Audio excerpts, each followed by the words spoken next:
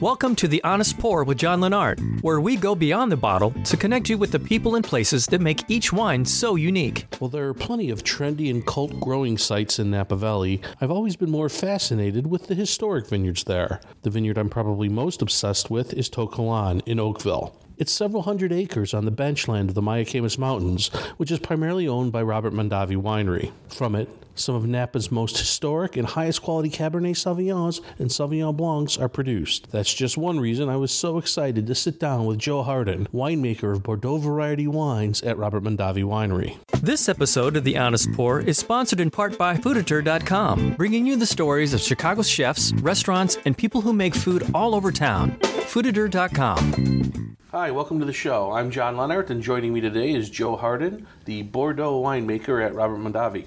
Welcome to the show. Thanks for having me. Thanks for being here. I find that a lot of people in the wine industry grew up around wine and grew up around the wine business. That's true with you. Tell me about that. Exactly, yeah. I've had my foot in wine growing for quite some time. I grew up on a vineyard, 30 acres of cab that we, since the 1990s, sold fruit to Mr. Mondavi himself. So yeah, pretty deep lineage. And where was that vineyard? In Lodi, California. Lodi, okay. Yeah. Has that been in your family for a long time, or is that something your father? Yeah, so my father has a foot in the business as well, and he established this vineyard in the early 1990s, and he had a relationship with Mr. Mondavi, and we continued to sell fruit for him for a number of years.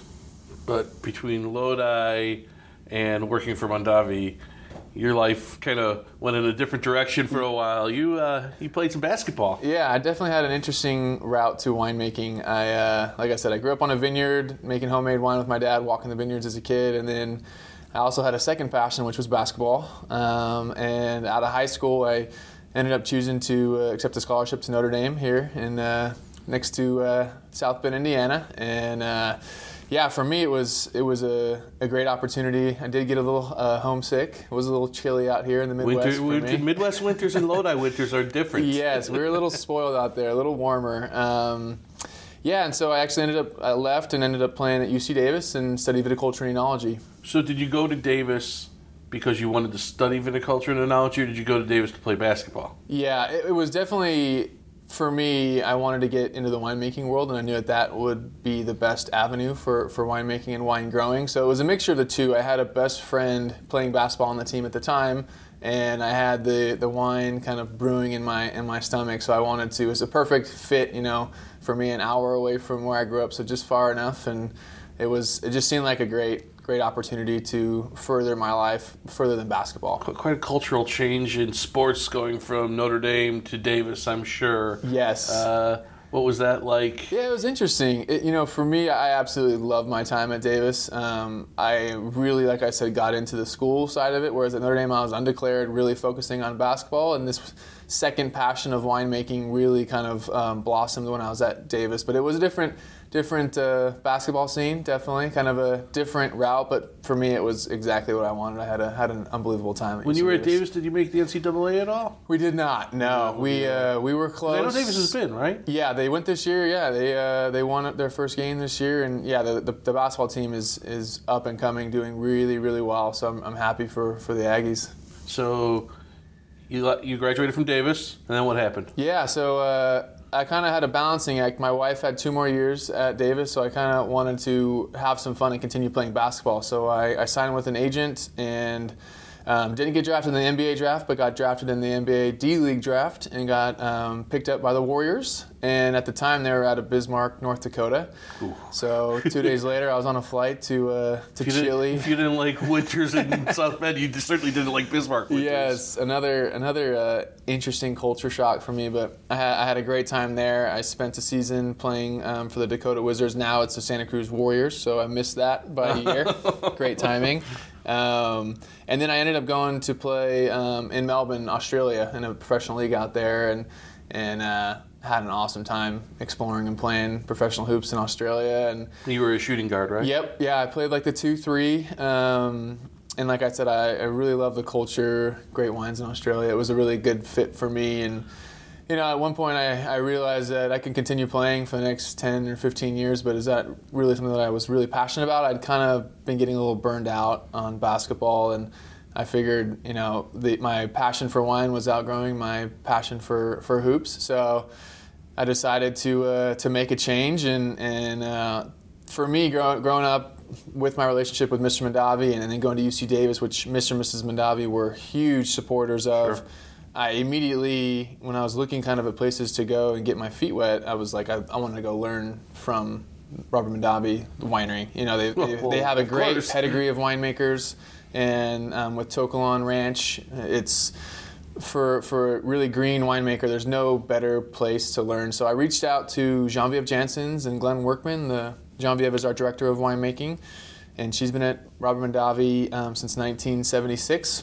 And reached out to her and said, I'll do anything. I'll get my feet wet anywhere. I'll pull hoses, anything you need me to do. I just want to get in the business and work for Robert Mondavi Winery. And she said, your timing's great. We're looking for an intern to come in. And she set me up on a really unique internship where I spent 3 months in the vineyards walking To Kalon, pruning, like really getting my hands in the dirt, working at To Kalon. And then I transferred over and did 3 months in the cellar, racking barrels, filling barrels, making blends. And then right for harvest, Genevieve grabbed me and said, you're with me for this harvest. This was 2012. And I said, beautiful, take the ball and run with it. So I got a really up and close personal relationship with her, kind of really as my mentor. And after that, I was looking to maybe go up valley and continue my my base winemaking knowledge. And they said, let's find a way for you to stay here. So you went from internship to a staff position. Yeah. So they created an enologist position, which is kind of like an assistant winemaker, and got really immersed in the culture of Robert Mondavi. And after that, the winemaker ended up leaving, and kind of with timing, timing's everything in life, and I kind of got pushed into the Bordeaux winemaker. So it's been a very quick and great ride for me at Robert Mondavi. It's been, as I'm sure you know, the history and the legacy of Mr. Mondavi, and just kind of helping carry that torch and learning from Genevieve, who has almost 40 years of winemaking at one winery, which is, unheard of. And there's really nothing like that. So I feel very fortunate and blessed. In 2004, obviously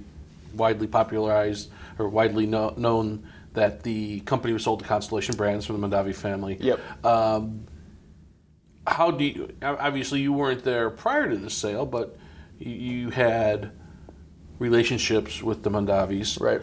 How do you feel that the culture that was built by Robert and his sons at Robert Mondavi Winery continues today under the Constellation brand? Absolutely, yeah. So when you come to Robert Mondavi, and what I was really amazed with was, even my boss, Genevieve, who's been there for so long and carries his tradition, Rich Arnold, who was a white winemaker at Robert Mondavi since 1974, and then a lot of our employees, a lot of people in the cellar, a lot of people in the bottling line, a lot of people in the vineyard have 20, 25 plus years of experience at Robert Mondavi. They're lifers is what we call them. And I think that shows kind of the progression and continuing on of his message, that the employees love and are carrying his torch because he was such a visionary and a pioneer. So for me, it's been an incredible opportunity. I wish I had experienced both sides. And you would have been a young, yeah, you would have been a teenager. Would have been a little too young.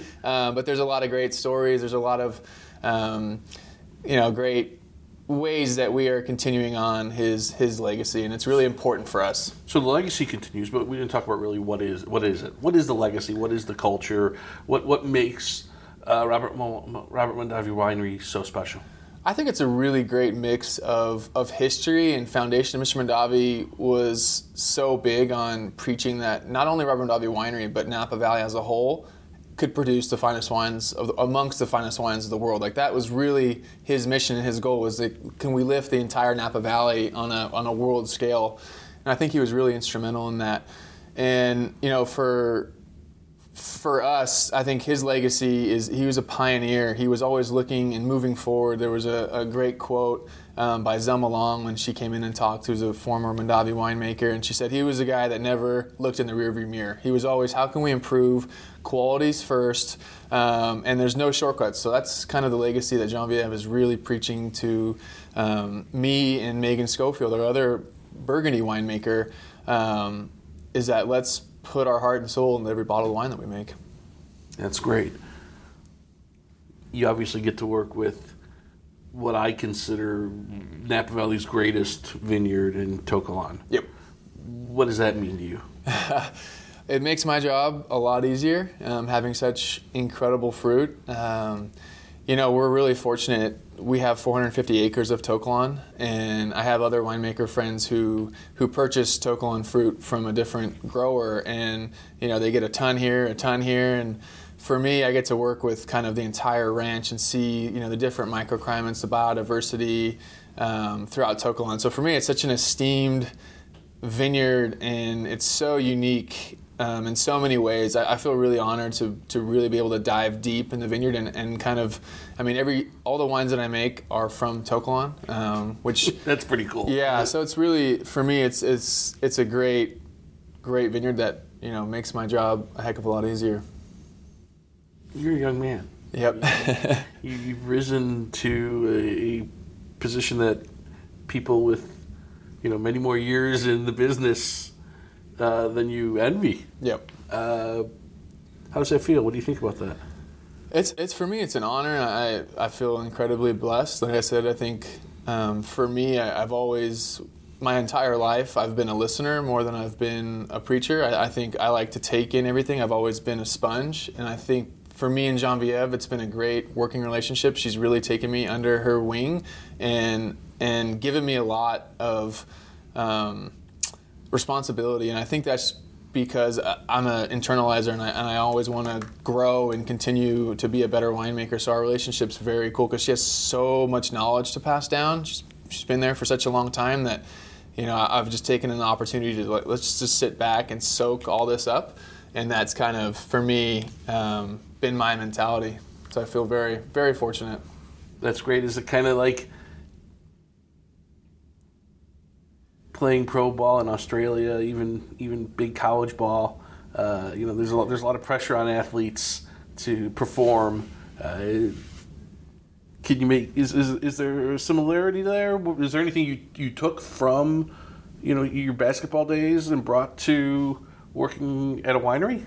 Absolutely. There's so many things that correlate, whether it's, you got to get everybody on the same page. We're all going to the same goal. So getting the vineyards, the winemaking team, our cellar, our lab, all working as one collaborative group. So I think that really relates to sports and getting everybody moving to one goal. And I think, for me, one of my most treasured times was going through every reserve cab wine that we had made with Genevieve and Rich Arnold, and I felt a tremendous amount of pressure because we've been making such great wines for such a long time that I have a lot to live up to because of the history and the legacy of the winery. So yeah, I do feel it's good pressure though. It's healthy pressure, and it continues to make me grow as a winemaker and continue to improve. And I think that's what's fun about winemaking. It's ever evolving, and it's a fun mix of like your foundation and your style, but creative and a mix of art and science. So yeah, clearly you're not making small production wines. You're not some guy out there who's got his couple of acres that he's got a couple of guys that help him farm it and does everything else himself. You obviously have a team that you work with. Yep. Any challenges with working on such a scale? Yeah, I take it as a much of a blessing. For me, I get to work on the greatest vineyard in the United States, arguably one of the top vineyards of the world, To Kalon. And so that's really a playground for me, but also making wine from our Napa Valley cab that we source from Carneros all the way up to Calistoga. We do source some fruit, so it's fun to not just be pigeonholed into a 10-acre parcel where you're making the same wine over and over and over again. I think for creativity, it's fun to be able to work with fruit, and you make wine differently from different regions. So for me, it's fun. We have a wide range of scales at Robert Mondavi Winery. We have our Reserve Cab, which is 100% from To Kalon, and then we go to our Napa Valley Cab, which, like I said, is sourcing fruit from different regions, and I think it's a great tool, and I think it's a great blending tool for us to kind of get wines from Napa Valley. What grapes? Obviously, you're growing Fumé Blanc in To Kalon. You're growing Cabernet. Are you growing the rest of the Bordeaux varieties there? And What else is grown in To Kalon on the Mondavi side? On the Mondavi side, we just have all 5 Bordeaux red varieties, and then we have Sauvignon Blanc and a little bit of Semillon. So there's a little Semillon growing there. Yeah, there's a little Semillon. So like our Reserve Fumé Blanc, it is the only white wine coming off of To Kalon Ranch. There's no other, outside of our blocks, Robert Mondavi Winery, there's no other whites coming from To Kalon. So it's a very unique wine. No one else wants to take the hit on what they could charge for the fruit, right? Yeah, it's a balancing act. I mean, we have, like our Reserve Fumé, we have a little bit of 1945 planted, dry farmed, head trained Sauvignon Blanc, and we have a majority of still the blend, still growing today, and a majority of the blend is coming from what we call Roberts Block, which was planted in 1960. So really old, head trained vines, dry farm that you just don't see anymore. So it's so unique in the sense that whenever I open up the Reserve Fumé, I like to tell the story that this is one of the most unique Sauvignon Blanc, Fumé Blancs that you'll try. It's coming off the best ranch, arguably, across the world. Sure.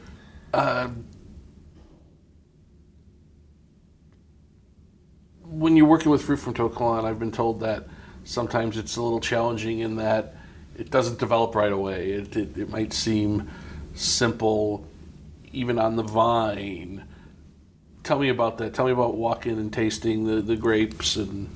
Yeah, so we're very blessed to have a wide range, 450 acres planted of To Kalon. So we have a lot of different roads. You can kind of walk the vineyard and kind of walk through history. You have different vineyard management practices, different row directions, different clones, different rootstocks, and there's a drastic difference as you walk east to west, north and south. So it's challenging to make a generalization, but yeah, the fruit for me on the vine is intense. It's structured. It's really concentrated, and then once we get it in the cellar, it for me is a wine that just evolves so elegantly and gracefully. Like you said, sometimes you're like, oh, okay, where are we going with this pick? And then you're tasting out of a barrel, and you're like, okay, like. Where can we improve upon? And then all of a sudden, when you're pulling out a barrel, like, this is amazing. So yeah, it does go through a lot of phases. It's ever evolving, and like I said, throughout the vineyard, there's so many different soil types and exposures, and so there's a lot of cool blending tools that we can kind of get to where we want to be because we have a vast array of plantings. Did getting used to what the fruit in To Kalon tastes like take some getting used to? Absolutely, yeah.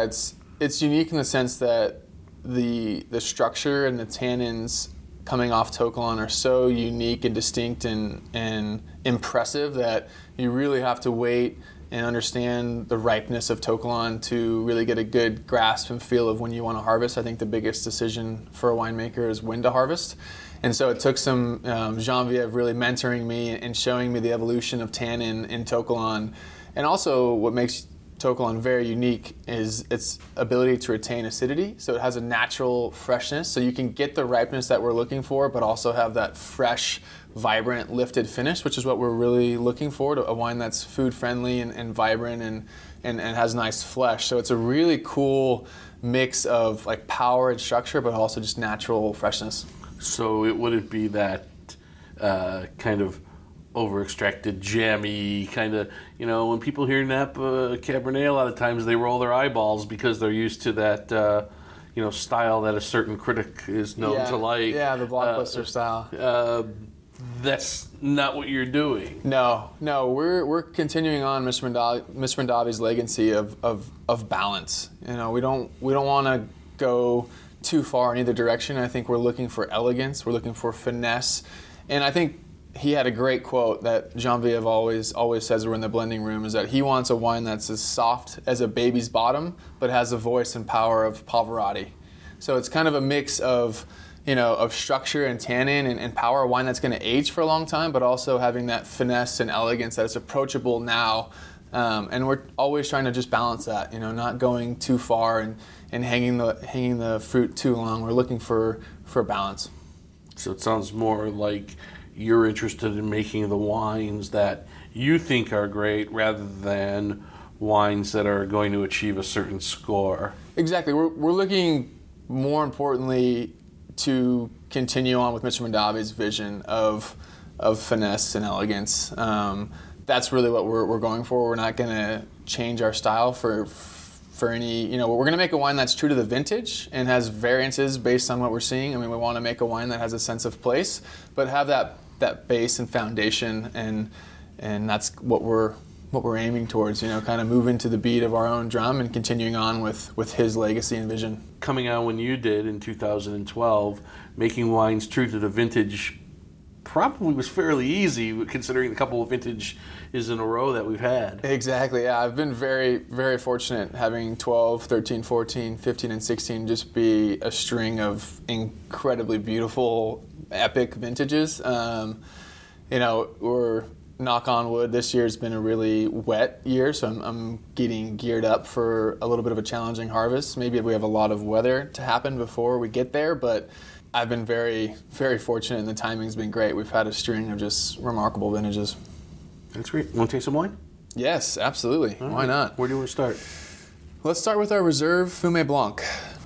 For me, this is a wine that has a real sense of place. The vines are on average 30 plus years old, dry farmed, head trained. We're looking for, in terms of ripeness, we're looking for, the citrus, a little bit of like the white tropical. So right before it gets to like the orange peel, more like fresh, vibrant, kind of right in that middle balance, not grassy. So not French grassy, No. cat pea, not New Zealand passion fruit, and Exactly. so you're kind of going right in the middle. Kind of right in the middle, and I think that for me when I'm walking the vineyard is right when the fruit starts to taste delicious and you want to grab a bunch as you're walking is when we like to harvest. And we obviously hand pick. We believe in a bit of barrel fermentation, so this wine's probably about 90% barrel fermented, and about, depending on the vintage and the quality of the fruit, 15 to 25% new French oak. Yeah. We really like two coopers that we dial in with our Fumé Blanc, and it's aged sur lie, so we actually stir even from fermentation on twice a week. Oh, you do a lot of batonnage on. We do a lot of batonnage to kind of create that mouthfeel. And like I said with To Kalon, it has a natural acidity, so it just kind of is a bright, So does it need fresh, that? Yeah, just to give it a little fullness, a little body. And it's in barrel for about 10 months. The other balance, it's about 90% barrel fermented, and the 10% is actually concrete egg. Cool. So a little new school geeky coming in. Exactly, yeah. So like Mr. Mondavi is always about, research, go taste other wines in Napa Valley, go see what people are doing, and I really like the way the egg plays on your palate. I think it's a great, balancing and adds a little dimension and texture. Mm-hmm. So the nose is super floral, real perfumed. Yeah. Elegantly, the fruit's elegantly integrated into all of that, and definitely not too tropical or too grassy. I think the oak is really integrated. It's not overdone. It's just very hint in the background. Mm-hmm. On the mouth, bright acidity, terrific. Definitely makes your mouth water once you want to have some food with this wine. Exactly, it's a really great food pairing wine. And I like kind of the lifted, fresh fruit finish. It doesn't sit heavy. It's really lifted and vibrant, and I think it has a really good flow. It keeps through the palate. going. Yeah. These vines are 30-year-old vines mostly. Yep. How are they producing? Are they still producing well? I mean, so that's another tricky subject. We have about, I'd say 2 to 3.5 tons per acre on a really old dry farmed Sauvignon Blanc. But for me, I think the vines are really elegantly balanced. And I think you taste that in the wine. Their roots are so deep that they perform really well in a drought. They're just like that steady Eddie vine that year in and year out, whether it's a tough vintage or a beautiful vintage, they're just always giving you that level of quality that we're looking for. This is a little inside baseball, but To Kalon's on the benchland, right? Yep. Of the Mayacamas side, and most of the fruit comes from I block. Is that historically the correct block it comes from, or is it T block? Most of it's T block, which is Robert's block. I'd say about 85% is from Robert's block, planted in 1960, and then the balance is I block and a little bit of what we call our monastery Sauvignon Blanc. And that's, when we say younger, it was planted in the early 90s, so younger, up and coming, really quality Sauvignon Blanc that we harvest like a certain number of rows that we think perform the best in that block, and it usually we can incorporate into our reserve because the quality's there. How far from the winery are these blocks? We're talking about, you come in to Robert Mondavi Winery, and everyone knows what that looks like. You come under the archway, Yep. and To Kalon's kind of spread out in front of you. Yep. Where are these blocks what we're talking about? So they're all along like the 6% slope of the Mayakama hillside. So monastery is up. There's a Carmelite monastery about halfway into To Kalon. It's about, if you got a good arm, it's about a stone's throw from the winery, due southwest. All right. And that is where the monastery Sauvignon Blanc comes from. And then literally 30-second walk is I Block all along the Mayakamas. And I Block and T Block are almost touching. So they're all right there, They're right all next right to there. right Yeah, next to all on the west side of To Kalon. Yeah. They get really gravelly loam soil, so it drains really well. So the vines aren't too vigorous. They don't have too much nutrients coming in. So they stress early. To Kalon in general is a fairly early ripener, so it's good in tough vintages. So it's the whole vineyard is an early ripener? For the most part. I mean, So, there's and rootstock variations and Sure. stuff like that, but for the most part, a lot of our reserve picks are one of the first picks that we make. Sauvignon Blanc is a pretty early ripener Yeah. too, so you're starting out early here. Yes. And then when you get to your Cabernet, kind of, because I know you get some fruit from Stag's Leap. Yep. That's a little later probably Yep. ripening. Yep. So you're going along, your harvest season is long. A long stretch, yeah. No, last year we started harvesting on August 3rd, Sauvignon Blanc, actually I Block. and August T Block. 3rd. Yeah, August 3rd, and I went 7 days a week until, almost Thanksgiving. So it's a long, drawn out harvest. Seven days a week at the winery, but it's like our season, like basketball. You look forward to it and you're ready. Right, this is what you work for. Yep, exactly. You want to tackle it, tackle the issues, tackle the great spots of harvest. And my wife might think differently, me being gone. Sure, for yeah, right. Most of 3 months plus, but yeah, it's the fun part. And this is the reserve. What's the vintage on this wine? This is the 2014. So 14 was the second year of the drought, but we got rain right at the right time. So like early February, March, just got a touch of rain, which helped kind of wake the vines up, give them enough water to get them to where we need them to be for harvest. So it was a really smooth vintage, and I think the wines are really soft and supple. And the vineyard manager that I work closely with called it kind of a walk in the park vintage. It was a vintage that just kind of one foot moved in front of the other, and it was a smooth year. You lead a charmed life, don't you? Yeah, life's not bad. Could be worse. So what do we have next? So we have a really fun wine. It's called the Robert Mondavi Maestro, and the idea behind the Maestro was to pay tribute to Mr. Mondavi because, if you ask a lot of winemaker peers of mine, friends of mine, he really put Napa Valley on the map for great wine growing region. He preached not only Robert Mondavi Winery can make incredible wines that stand amongst the world's finest, but he preached Napa Valley as a whole. He wanted to lift the entire valley, the rising tide rises all ships mentality. And so for the 50th anniversary, which we celebrated in 2016, we wanted to create a wine to pay tribute to him. And we were thinking, stylistically, how can we do this in his honor, and what do we want to call it? And so we ended up coming up with a red blend, which is a different, philosophy from our Cab Napa Valley, our Oakville Cab, and our Reserve Cab. It would be kind of fun to have a wine that the winemaker can really have fun with, not have a distinct style. Have a wine that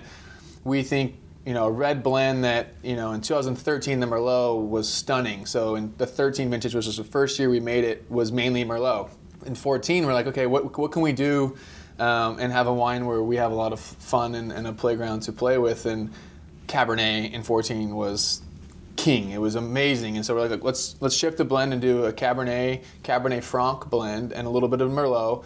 And we called it Maestro because not only was he a maestro of Robert Mondavi Winery, he was working with the vineyard team, the winemaking team, sales, the lab, everybody working as one. He was really the maestro of the Napa Valley and getting Napa Valley on the map. So we're going to continue to make Maestro. This is a 2014. Like I said, it's mainly Cab, about 20% Cabernet Franc, and then a touch of Merlot.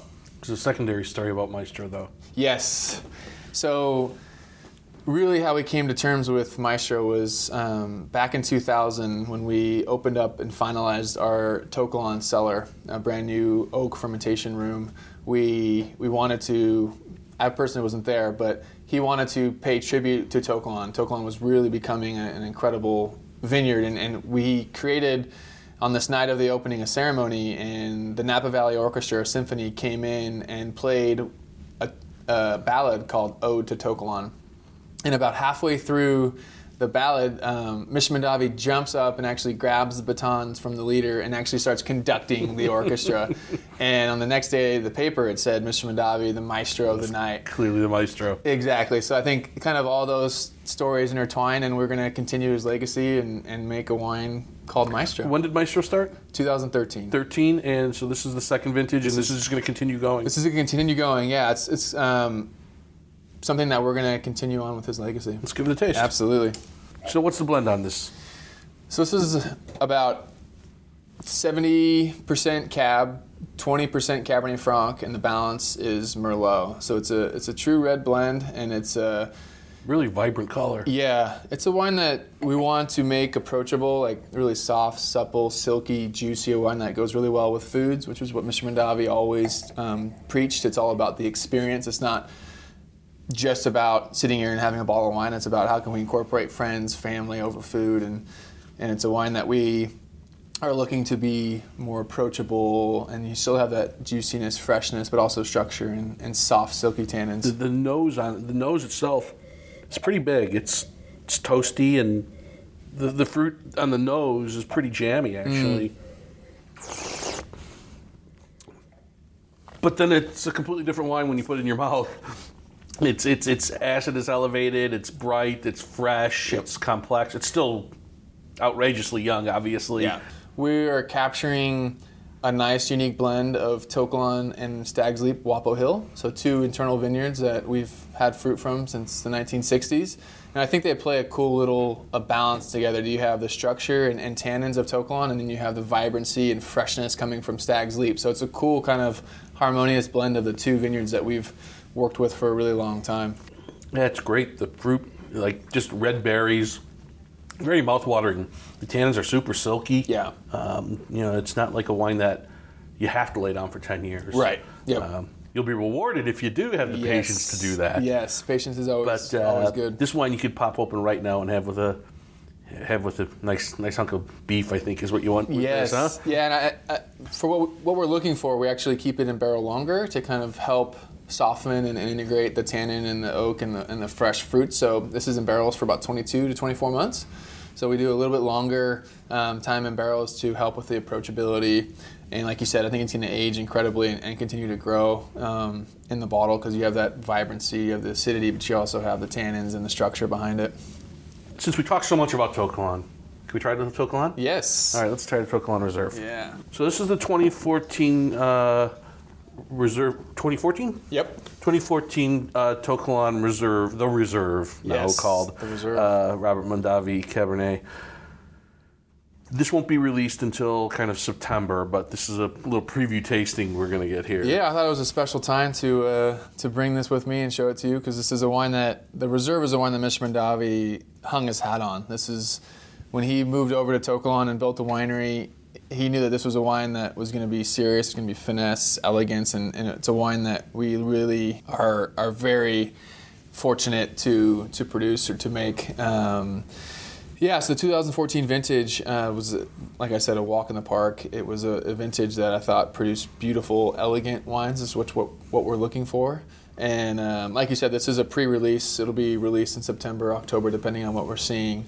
But this wine is mainly from older vines in To Kalon.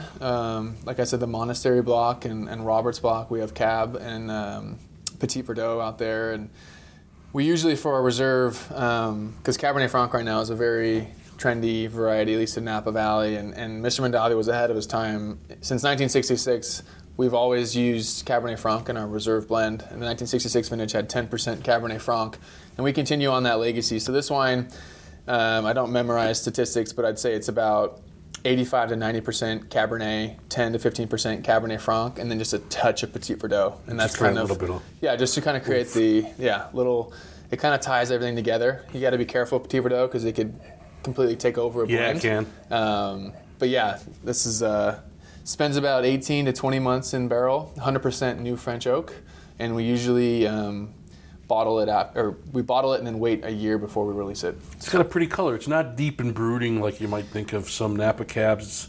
The color is a little bit, I'm not going to use the word delicate, but that's the word that's coming to mind. More than a lot of Napa cabs are. Yeah. Well, on the nose, there's all sorts of stuff going on. It's earthy, it's fruity, there's spice from the wood. Yep. There's like leather and cocoa. And it tastes obviously Ripon Young. Again, that kind of bright red fruit. Yep. Nice mouth-watering acidity. Obviously, the complexity is a little higher than the Maestro. Yeah, it's more dense, I think. It's got a density and a flow that's different than Maestro. But still, super silky tannins. God forbid you should drink this wine today, because that's a mistake. I mean, if you buy a bottle of this, please lay it down. But if you have to open a bottle of 2014 To Kalon and release, you can do it, and you'll be drinking a good wine. Yeah, I recommend a little bit of a decanting period, but yeah, I think you have everything we're looking for in To Kalon. You have, you said, the freshness, the vibrancy, but you also have the structure, the tannin that's going to make this wine age incredibly well. Yeah, this wine, 20, 40, it's gonna 50 years, you can still be drinking it. Yeah, yep. And that's what Mr. Mondavi was always a balancing act of creating an approachable wine that can be consumed early, but also the fun thing about winemaking is going back and tasting old vintages, and that we wanted to make a wine that's gonna last for a long time. Cola, I think it's some cola flavors, Yeah. and just simply delicious, but obviously Ripon Young yet. Yeah, I can't wait to see where this is at when we release it, because it's only gonna mature and evolve, and like wine does, it's ever evolving. When you go back and taste older vintages, I mean, obviously you've tasted probably every vintage that Robert Mondavi's made in Cabernet. Do you have sort of a vision in your head where you want to see the wines that you're making go based on what those wines taste like? Yeah, definitely. And I think, with a lot of the trendier blockbuster cabs, I'm not sure, I can't speak to it because it's a fairly recent trend. I don't know how those wines are going to age, but looking at how we've made wine for the last 50 years with elegance, with freshness, with structure, with tannin, I think it's important for us to carry on the legacy, because we know that the wines are going to age gracefully. So it's always something that we're looking towards, is how is this wine going to evolve and age. And I think every year, depending on the vintage, you have different variations, but as you go back in the 2000s, the 90s, the 80s, the 70s, the wines are absolutely incredible. One of the things I've noticed about all the wines we tasted today, and I know it's a buzzword in Napa because it's reactionary to the criticism of Napa being too big and too blousy, that the wines are balanced. Everywhere you go in Napa Valley now, the buzzword in all the tasting rooms are balanced. But your wines truly are balanced. It's great to see that high level of acidity, the fruit that's still there but not dominating, and all balanced out by the silky tannins and with the whites, the leasiness. Yeah, well, that means a lot coming from you, because that's really our goal, is to stay true to the Mr. Mondavi's vision and kind of march to the beat of our own drum, which I think he was the king of. He was the one that was continue to have a core philosophy of winemaking, and like I said, never looked in the rearview mirror, and that's kind of where we want to continue carrying the torch. I recommend to people, if they're going to Napa Valley for the first time, that Robert Mondavi really is the place that you ought to go to start your tour there, because without Mr. Mondavi's vision, Napa Valley would have still been a big thing, but it wouldn't have been exactly what it is today. Yep. And it's important to walk there and see To Kalon and understand the importance of that winery. Joe Harden, winemaker at Robert Mondavi. Thanks so much for your time. Your wines are delicious. Really appreciate it. Oh, thanks for having me. It was a great time. Appreciate it. For John's tasting notes on the wines from this episode, go to www.thehonestpourpod.com. Make sure you catch every episode by subscribing to The Honest Pour with John Lenart at iTunes, Stitcher, or the Google Play Store. Also, be sure to like us on Facebook at The Honest Pour with John Lenart and follow us on Twitter at The Honest Pour. This has been The Honest Pour with John Lenart. Music by Kevin MacLeod.